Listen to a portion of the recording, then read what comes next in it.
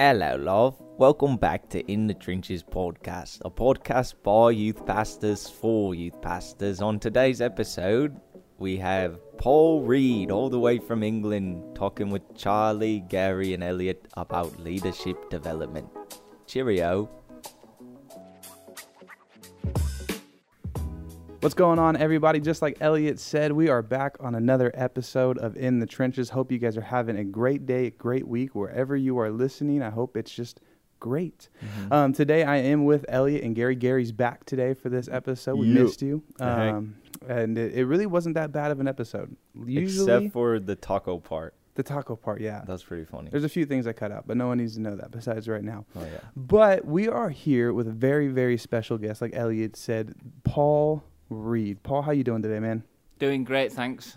Yeah, man, I'm excited to have you on the podcast. I know we've tried working this out, and it just worked out that you're here in the States, and so I'm excited for this. But Paul, for anyone that's listening today that maybe don't know who you are, why don't you share just a little bit about yourself so they can get to know you? Well, I'm 45 years old. I'm a pastor from Manchester in England. I've been working with young people since I became a Christian at 16. So do the maths, as we say in England, and figure out how long that is. I'm horrible at math. That's why I'm a pastor. I wait for like when someone asks a question where you have to do math like that, I just like pretend like I'm doing it and wait for someone to come up with an answer and be like, yeah, that's what I got to. I just changed the subject. Yeah, there we go. So, what were we talking about? It was nearly 30 years. Gotcha. Okay, that's what I got. Yeah, on your calculator. Yeah. Yeah, so yeah, I've been doing this for a long time. I tried not to do it. But yeah, I don't know if you can opt out of like the will of God. Well, I suppose you can, but I haven't. So It doesn't go well. No, it doesn't. Oh man! But Paul, again, like we said, I'm excited that you're on the podcast today. There's a question that we ask everybody that comes on the podcast, and that question is just a crazy youth ministry story or just a crazy ministry story that you might have. And so I just kind of want to throw that to you. Do you have a crazy ministry story? yeah, you can choose. You can have killed a sheep Oh, or stabbed a kid. can we get both? Stab the sheep. No, you got to choose one. Stab the kid, obviously. Stabbed a kid. Yeah. You want that? Sure, we're running with that one. Well, I was doing an assembly in a school. I'm sorry if I say things that don't translate. Do you have assemblies? Yes. Do you guys have pets? We have Yep. freedom. Hey, man, brother. Hang on, what are we, 4 minutes in? Good job, mate. Yeah. That took a lot of self-control. let people know. You held on to that for like minutes. Yeah, exactly. So we was doing assembly in a school, and we had this brilliant idea to do an assembly or a talk on fear, right? And so the idea was you got a volunteer out, you blindfold them, and you put a balloon underneath each arm and then in between their legs. Then there's a person across the stage with knives who they see, Okay. right? Before they put the blindfold on, they see that. Yes. And then, of course, when you put the blindfold on, you don't throw knives at them. You just pop them with a pin. Someone else pops them with a pin and drops another knife on the ground. So everybody knows that it's not dangerous except the blindfolded guy who's terrified. And then you go, oh, Jesus will help you with your fear or whatever. Nice. Yeah. I can't actually remember the meaningful talk. But so we did the one arm. Everybody cheered. The kid is terrified. It's working sweet. Did the other arm.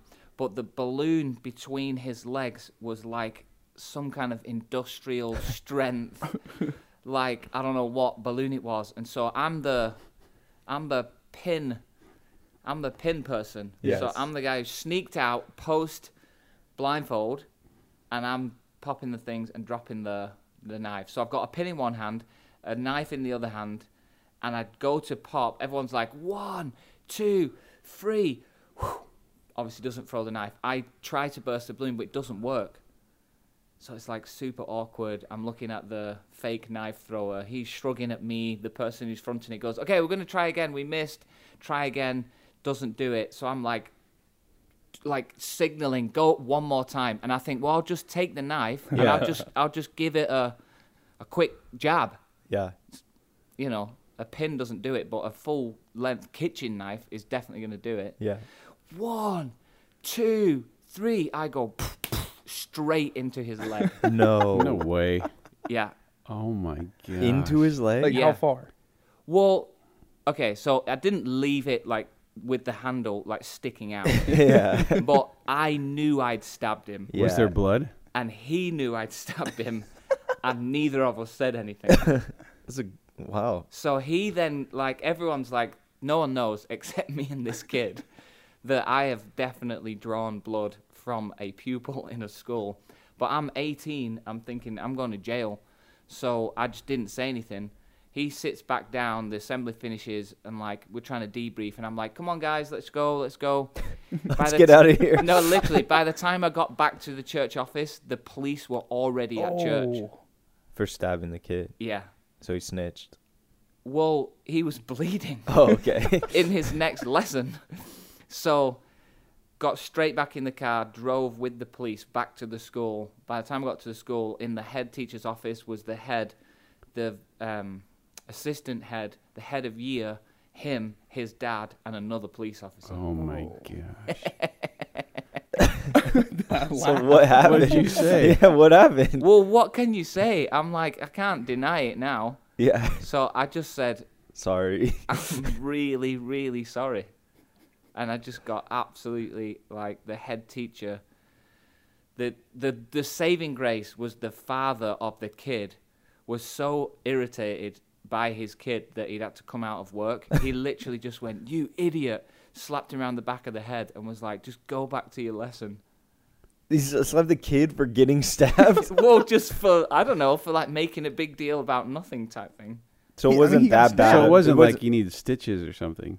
Well, if it was now, Yeah. he would need like a 3-night stay in hospital and like Yeah. an amputation. But I'm of saying some- it drew blood, but it wasn't like a Correct. deep wound or anything. Yeah, Did, but- did you guys get invited back to that school? You would not believe that we did, but yeah. What? Did you do the same skit? Never. I didn't go back to that school for Yeah. a long time after that. Yeah. Well, I got. They went.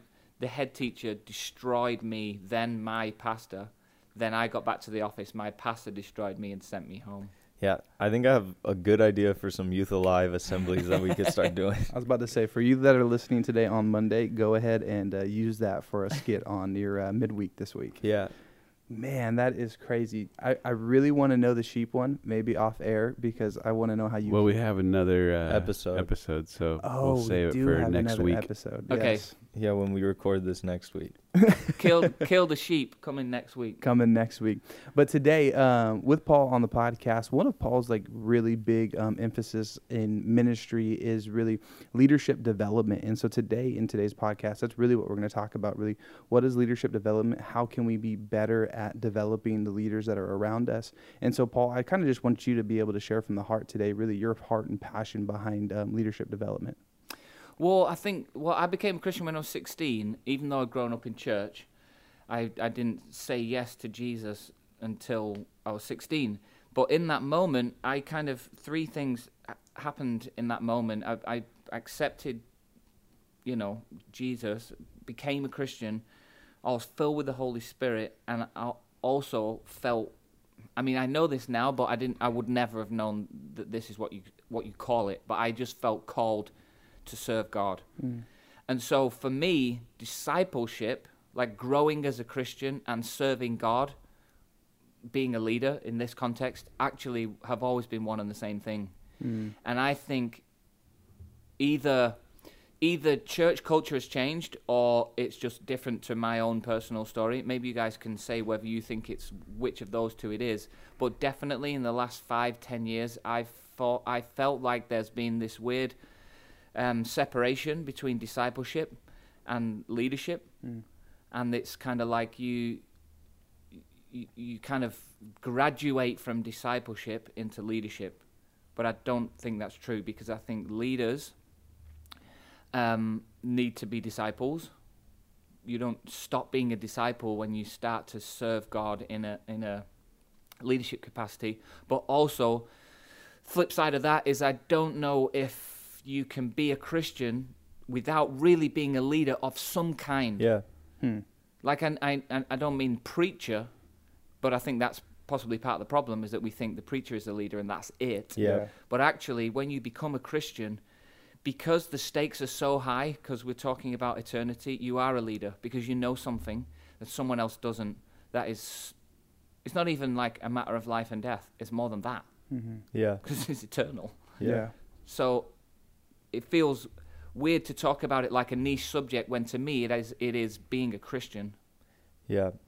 I think it's super interesting, and Gary and Paul, your guys' perspective on this is going to be good, because for like Charlie and I, not having been in youth ministry like as long as you guys have, and seen some of the cultural changes, I feel like even just like I compare it to the youth ministry I grew up in, right? And like my experience as a student, like what developed me into the leader and the disciple that I am today.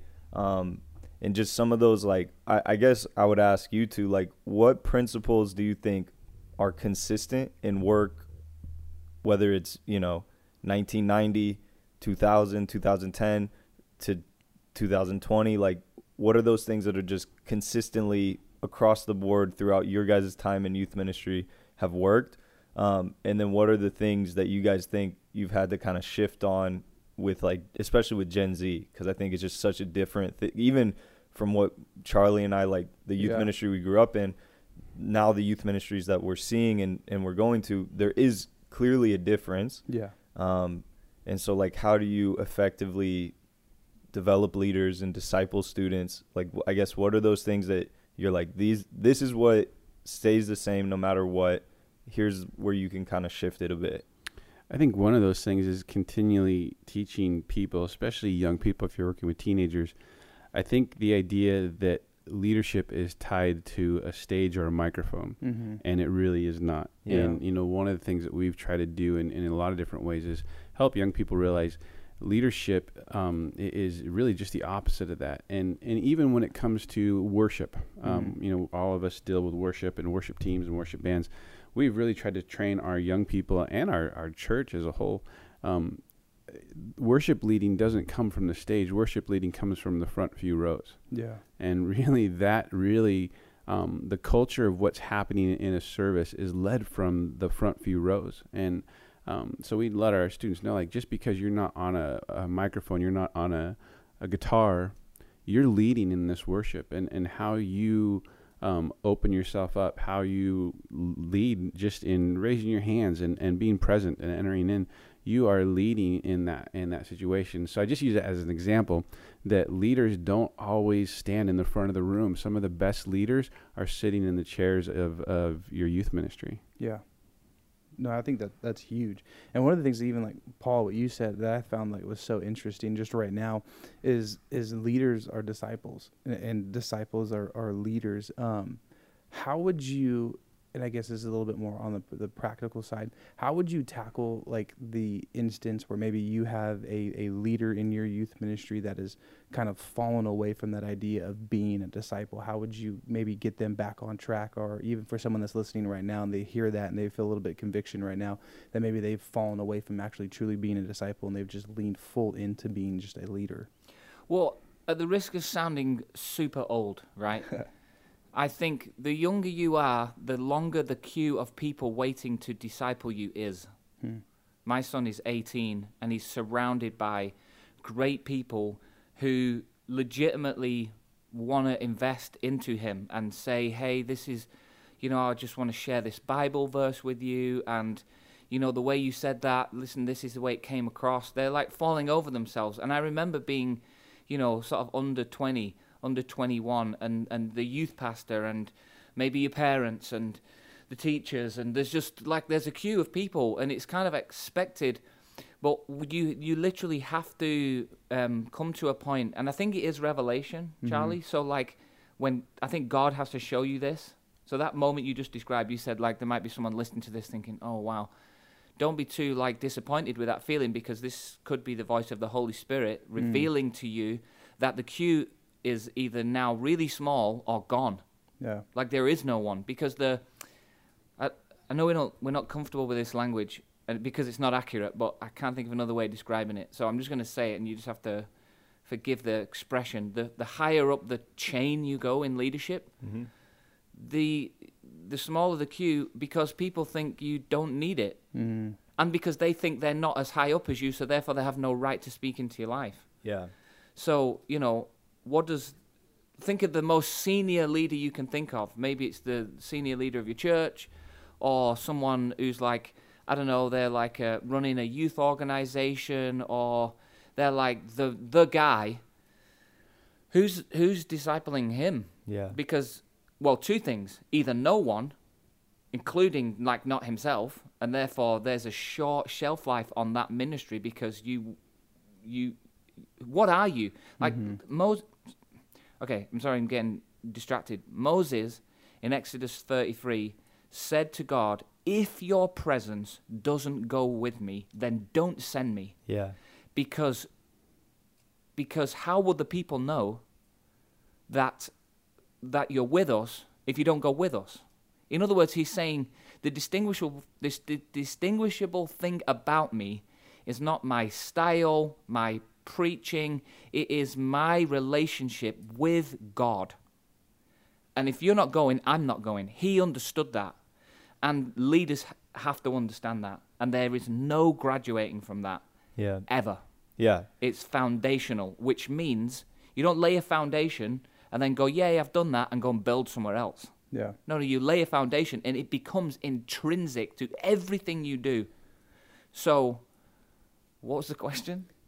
How do you deal with? I think it's revelation to answer your question. Like people, and you need to pray for revelation. Say, God, show me. Holy Spirit, illuminate to me. But also, you have to recognize that part of maturity is two things. One, I'm not going to wait for someone to lead me in this. And two, I've got such a deep commitment to my peers that I will lead them. Yeah. Because that's awkward, leading your mates. Yeah. Mm-hmm. But I want Elliot. I want to lead Elliot not because he's no good, but because I need him to lead me. Yeah. Okay, so I have a question for you guys, Paul and Gary. What has been like the most effective way for you to identify students and like adult leaders? Because I feel like at times it can be difficult. And obviously, like, we're pouring out to all the people that attend our group. But, I mean, Gary, you and I were talking about this, not on the podcast just the other day, but just, like, how youth ministry is so fulfilling but can be so draining because you're giving everything.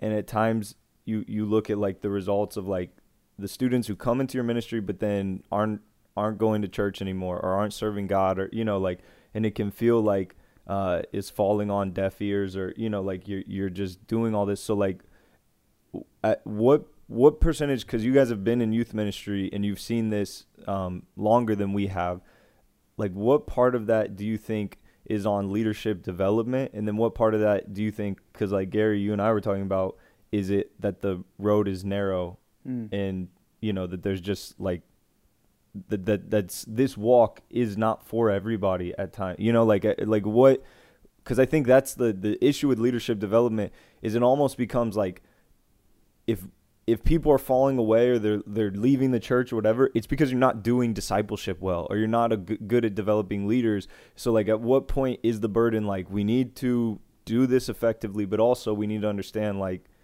this does happen still, like how do you deal with that tension, I guess is my question, because it's something every youth pastor that's going to be in this for a while is going to have to deal with. Like there's those success stories like Joey Leal or Andrew Bowen or some of these people even just from your church that you've seen come in as students and they're developed and they're even on staff today. And I know people like that at Audacious Church as well, Robert at Norco. Like we all have those stories, but we also all have those individuals that come to mind right off the bat who we spent time with.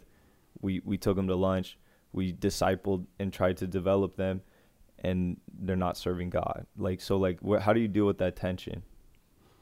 Yeah, I mean, I think it's in youth ministry, no matter what, and I've really kind of been walking myself through some of this even recently, of just the idea that you can have 100 kids go through your youth ministry, And in the end, when they graduate, I would say for most youth ministries, not all, I'm sure there's great guys out there. I'm just saying there's a lot of students who don't make it, who end up falling away, who go, and it's easy as youth pastors to take on that burden of this is my fault. I blew it. And I went to a funeral of a former student recently, and there's a lot of other former students there. And there's only a handful that are still serving the Lord. And so I could take on some of that blame, and maybe I should some of it, but I also have to come to that realization of what Scripture says, and the road is narrow. Not everyone's going to come through it. So the students, the success stories are students that I believe, obviously they get it. We've tried to disciple them, and then through that too, there's students that are going to naturally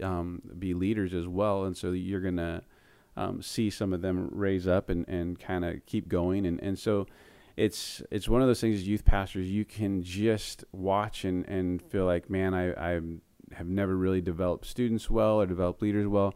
Or you can, learn as you go and then figure out with the ones that have made it, what did you do right? Now, some of that is they just got it. Yeah. They just understood. Others, I can look at some of them and say, okay, I whether it was God that revealed that in them to me, that there's something more there, and I needed to pour into it. I needed to develop it.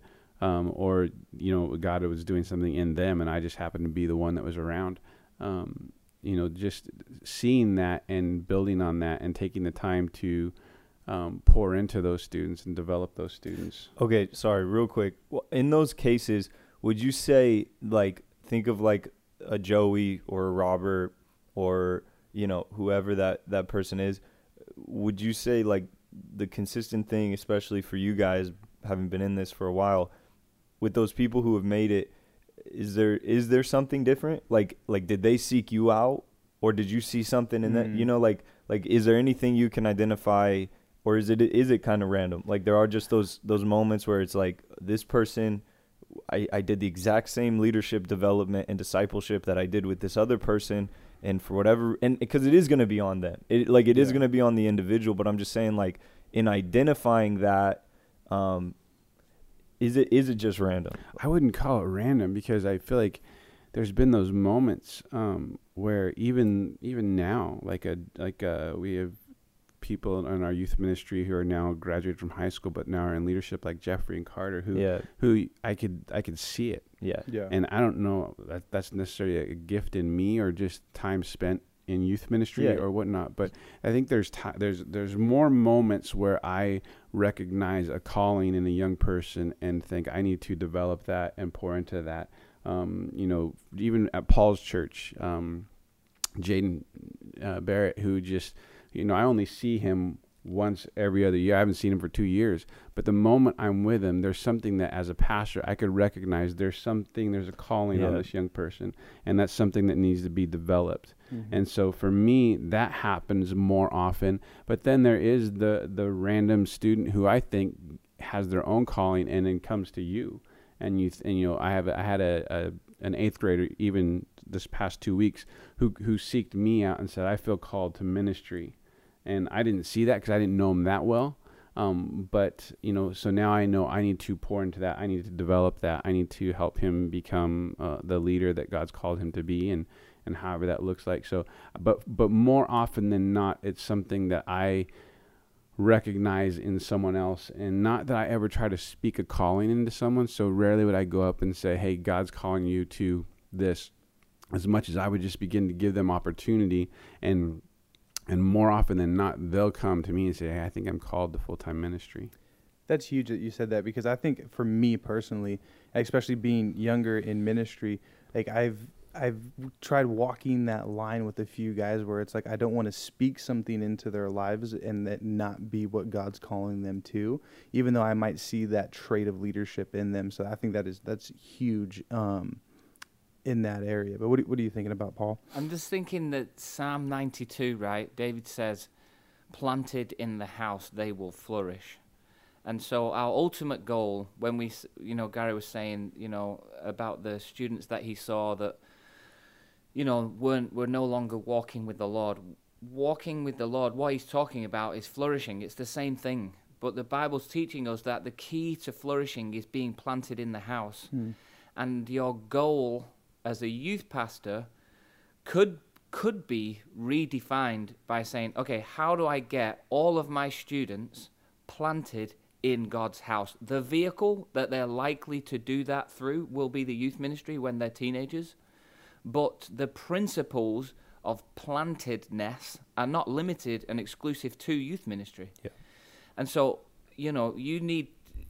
God does not check out when you turn 18. Youth ministry is not the church. It is a key, vital part of the church. So if we can help our students understand the power of plantedness, then I think we can see them flourish and flourish and flourish, because that's not even our promise. That's a God promise. Yeah. Planted in the house, they will flourish. So we're going to get them planted. Yeah. So that's it's not rocket science, and you might want your money back for this free podcast, but that's serving God. It's small group community. It's what we call in our church, not exclusively, but what we call encounter, like just those God moments in worship and in response to God. Like, those are the things that a consistent diet of that stuff will create more opportunities for people to be planted. And that means when they graduate youth ministry, or they get married, or they start a business, or they become a teacher, they're actually still flourishing. And our measure is not, are they a preacher? We've already said the preaching is not the prize anyway. Yeah. So therefore, there's a lot of soft outcomes that we don't measure. So if you're discipling someone well, it means that in 10 years' time they don't have an affair. Well, you're not going to know about that. Yeah. Because you would probably know if they did, or maybe know if they did. Yeah. But you know what I'm saying? So I think planted, like coming back as a team, going, okay, what does planted look like, and how can we, in this window of opportunity that will close in just 2 or 3 years, or however long it is you have them for, how can we get them set up to be planted so that they actually can flourish when they're married, when they're parents, and when they're grandparents? Yeah.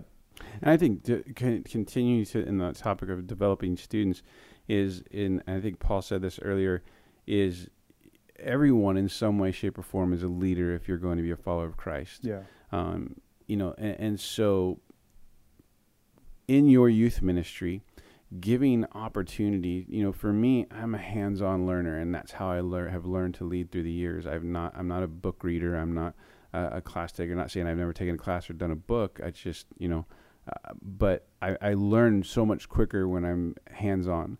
And developing young leaders in your youth ministry, whether they're going to be a youth pastor or they're going to be a future board member, of the church, and just serve in the church and in that capacity. Part of developing leaders is, and there's so many different things you can do. You can do certain talks about certain areas of leadership and do some of those things. But can I tell you that still the best way to train young leaders is to give them opportunity and let them have a chance. So I look at throughout the years that we've been doing this, is even when Elliot was years ago, and just in our internship program, making sure he had the opportunity to do things and not just watch me lead, but to have opportunities to lead and even lead his own peers, and the growth that comes from every opportunity you give a young person to have that moment. Because what happens is you give them the chance, so they either flourish or they fail. Yeah. But even in their failure, they're going to learn, because then as their leader, you can pull them aside and say, here's where you went wrong, here's where you went right. And that's how you develop. You give students opportunity. So if you're wanting to develop the students in your youth ministry and give them opportunity, it goes back to what we've talked about 100 times on our podcast of not doing everything yourself, and not even letting your volunteer leaders do everything themselves, but letting your students participate, not just be attenders. Yeah. The tension is that we feel people are not responsible enough. But literally the only way you make someone responsible is give them responsibility. Like that's how the muscle works. You have to stretch the muscle, the responsibility muscle, and you can do it in a measured way. But I think if you do that and you see your role as coach, not king, right? You can not be insecure about giving someone else the opportunity. That's the first thing, because you're like, not only does it not need to be me, it probably shouldn't be me. And also, if you get it wrong, then what's the worst that could happen? Like, I'm going to sit down with you, I'm going to coach you in it, and then I'm going to give you another shot. Yeah. And another one, and another one. Not exclusively because of this, but also because someone did for you anyway. Well, this is why I'm like a big proponent of some level of student leadership. Like, you don't have to like it doesn't have to be this, like, you have a name for it and it's like they come to the meetings, although it can be that. But I think obviously with Youth Alive, that's a huge part of what we're doing. We think the best way for the campus to be reached is through students doing that, which is student leadership and student development. But like also just as a youth pastor, I remember the thinking is with adult leaders, there's a lot more at stake, right? If they mess up or slip up, like it's a bigger deal. Yeah. With students, like I would go into it almost expecting it, you know, like not to just like not to have accountability or like to have this standard, because I think that's what leadership does too, is it holds you to a higher standard. It causes you to grow and not just settle or survive maybe. But I think like that's the good thing with students is like it's a part of the deal, you know. If a student smokes weed in the bathroom and their student leader, it's disappointing, and like there's a conversation that needs to be had. But if one of your adult leaders does it, like that's a bigger deal, like, you know. And so I think that's the cool thing about student leaders is you start to develop them early, and so then maybe they do become adult leaders. And again, I think we don't have to like just continue beating this drum, but as youth pastors, we have to understand student leadership and leadership development and discipleship. It's all the same thing, and it isn't just equating to those kids who are like, I want to be a pastor or missionary one day. Like it's so much deeper than that. It's raising up the next generation of like the future church. I think it was Josh Jameson put out a post that was like, if the students you had right now were just adults right now, and like they attended church the way they attend youth group, or like if church was what youth group, like what are you training them for? Like what is youth ministry? Like Paul was saying, is just it's supposed to be its own thing, or are you prepping them for what's to come, you know? I think you hit it though when you said it, because most youth ministries that probably even listen to this are saying, I don't have the other volunteers to do a student leadership thing, or I don't know how to be creative enough to come up with a name for it and make all this. But it doesn't have to be that big show. Developing leaders and student leaders literally just comes from giving them opportunity, from taking and say, hey, you guys are going to help me come up with this game tonight. And it doesn't need to be, and again, not saying it can't be, but it doesn't need to be this overblown, big, organized, you know, student leaders is this, and it has this name, and we meet at this time. If you're meeting with students on Wednesday night and they're there, then give them opportunity, get them involved. If you want to develop young leaders, then it's as easy as just giving them a chance to be involved in what you're doing.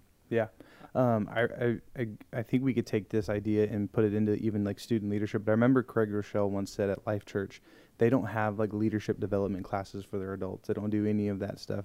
What he speaks on Sunday morning attains to them as developing as leaders. And even like, say for those that are out there that have a small group and they're thinking to themselves, well, my small group is my core team, and that's like who our student leaders are. Then it's like those Wednesdays or those Sundays, like gear those nights as if you're speaking leadership into your students. And really, like Paul said, it's like if you're a disciple, you are also a leader, and if you're a leader, you're a disciple. And so for those students that are in your youth ministry, when you develop them in the Word and you develop them in what Jesus is saying, it's like they're becoming more and more like Christ. And that right there is your student leadership team. Yeah, I think what Gary was describing is really great, because he's basically talking about a culture rather than a program. And you can have a program, but if you have a program without a culture, then you're sunk. If you have a culture but don't have the ability to have a program, then that's actually all right, because the culture is powerful. And if you have a culture in your youth ministry or any team or any church that you're trying to do, and the culture is that of coaching, mentoring, opportunities, you have a turn, I'll sharpen you, you sharpen me, then that builds momentum. And one of the things that I was thinking about before when Gary was talking about worship, and he said how, you know, it's not just the worship leader, it's the guys in the second and the third row. One of the things I've seen at youth ministries, well, let me say this about our youth ministry at Audacious Church, is that there's a habit, and I hate it, and I'm trying to change it.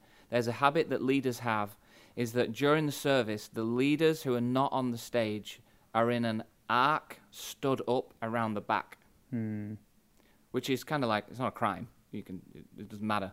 Yeah. But what it's saying is, to a student, it's like, okay, these guys are like, they're not part of this moment.